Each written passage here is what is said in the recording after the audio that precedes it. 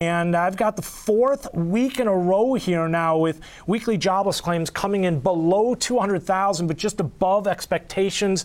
For 190,000, they came in at 196. Indices getting just a little bit of a lift here. Looks like the NASDAQ up about 1.2% here now as we speak. And again, just pointing out, weekly jobless claims just hit the wire at 196,000. They were looking for 190. Prior remains at 183. So the weekly number coming in just above expectations here, and it looks like that 4-week moving average, a downtick there to 189,000 from 191. Again, the indices, well, for the most part, this one's been well received so far. You can see very much range bound still, and they'll contain. Let's bring in Dan Deming. He's our next guest, the managing director at KKM Financials, joining us this morning to help us break it down. Dan, I mentioned here the fourth week in a row that we've seen this number coming below 200,000, and we haven't seen that since April. No, I know, Ben. Yeah, it's, again, continuing to hold under this 200 level is impressive. You know, I guess the jury's still out as to when some of these, layoffs and such are going to start hitting the weekly data points. But to this point, they haven't necessarily. We came in 6,000 higher than expected, but still anything below 200,000 from a historical perspective is very strong. And as you pointed out, Ben, we continue to see the trends ticking lower as well. By and large, I guess you have to make the point that, we continue to show pretty strong job numbers, and the economy is showing signs of deflationary type of pressures to some degree, at least the start of that. And, the markets are identifying that as a positive, at least this morning.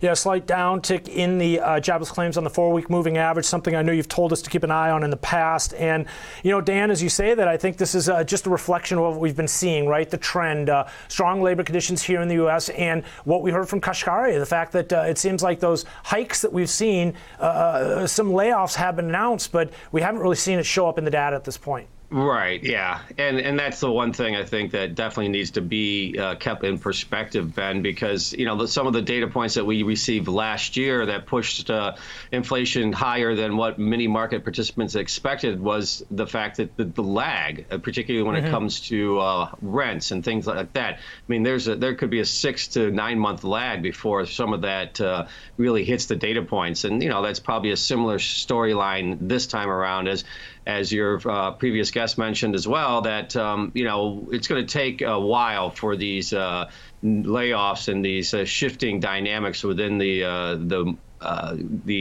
business structure that we're starting to see, hit the numbers, I think. So that could still be a couple months out before we start to see a real drop potentially or increase, I should say, in these weekly jobless numbers. And all that being said, and based on some of the data, it seems like crude getting a little bit of a lift recently back to the $78 level. I've been kind of chalking it up to the idea being that with the labor markets as strong as they have been, maybe a recession gets pushed back a little bit, or at the very least, we're kind of more accepting of the narrative of soft landing. Yeah, for sure. And then, also just the idea that not only here in the U.S., Ben, but I think globally as well is the key point there. As we continue to see China starting to import more crude, and India certainly importing more crude. So, those are two massive economic structures that are showing signs of continued economic activity or increased economic activity. And I think that that's also helping to support the global perception of crude. Certainly quite a dispersion between crude and natural gas. And again, natural gas got into its own little storyline last year that it's kind of unwinding from now. But crude certainly still seems like, it's going to maintain this range. We tested the low end of the range a few days ago, and we were able to hold it once again, Ben. So we'll see if we can get it back up to that 82.5 level. But by and large, really for the last several months, crude has found a range between basically 72 to 82. A wicked move in natural gas, to say the least, from the $5 highs we saw last year down and really accelerated below $3 this year. Let's talk about how, well, the EIA didn't back it up. They showed a small build, but the API this week, the first draw since the end of December. What are you seeing, Dan, in terms of supplies? Well, the EIA 2 days ago, Ben, did announce that they see supply outpacing demand as we move through 2023 from a global perspective. So that, I think that's when we did see that big drop. It created some selling pressure in natural gas, pushed it down to its 2+ year lows. So I think, the consensus is, at least at this point, that there's going to be plenty of natural gas supply as we move through the year. And certainly there's still some ramifications in Europe, but nonetheless, we're still seeing some of the stress there coming out of the market as well. But overall, it does appear that, at least to this point, the EIA has indicated that they see ample supplies as we move through 2023. Dan, talk to us a little bit about what's going on with gold. I want to talk metals for a minute and get into copper in a second, tying it back to China and how it has been a little bit less enthusiastic relative to what we've seen as far as crude. But gold right now, comfortable around this 1900 level. Is this still a dollar story? Yeah, I think so, Ben. A dollar and rate story. Yeah. And they all work kind of in conjunction with each other. So, we saw the dollar coming off its recent lows and pushing back up into the 103 handle. Now it's drifting back below the 103 handle. But I think that was part of the reason why we saw a bit of a reset of expectations in gold and pushing it below 1900. But it's coming off those recent lows and able to hold this level just below 1900, as you pointed out, Ben. And also the dollar being one, and then certainly rates being the other component here, as we did get a reset there after several Fed officials and the Fed announcement last week indicated that there's still potential for rate hikes here moving through the next couple of meetings. And, but nothing really outside of what would be considered a reversal, I think, at this point. So just kind of a shifting dynamic based on the message that the Fed was delivering. Copper got a lift recently. It seemed like on some of the optimism tied to the reopening trade, but it's paused a bit here now. A sense of realism kind of coming back into play. Right. As I look at copper back to, looks like April, May, June levels here. Crude back to those levels last year. Be up around the 90, 93 level. But here's crude right now relative to the 50-day moving average. You can see it's just now inching above. But I wanted to pull up copper here because here you can see copper again. It's been holding above the 50 for the most part for a while, but it does seem to be pausing here right now as we look at it, Dan, right around this $4 level. It does, Ben. Yeah, and again, it's an uneven type of structure right now to some degree, and I think that's part of the reason. And copper certainly got bid up. It came off and it realized a significant upside there with the expectations that, we're starting to see. I think really, it was when China kind of relieved some of the tension, or I should say the stress that was being caused by the COVID policies. And, so copper certainly benefited from that storyline. But now I think you're seeing that it maybe got a little bit ahead of itself.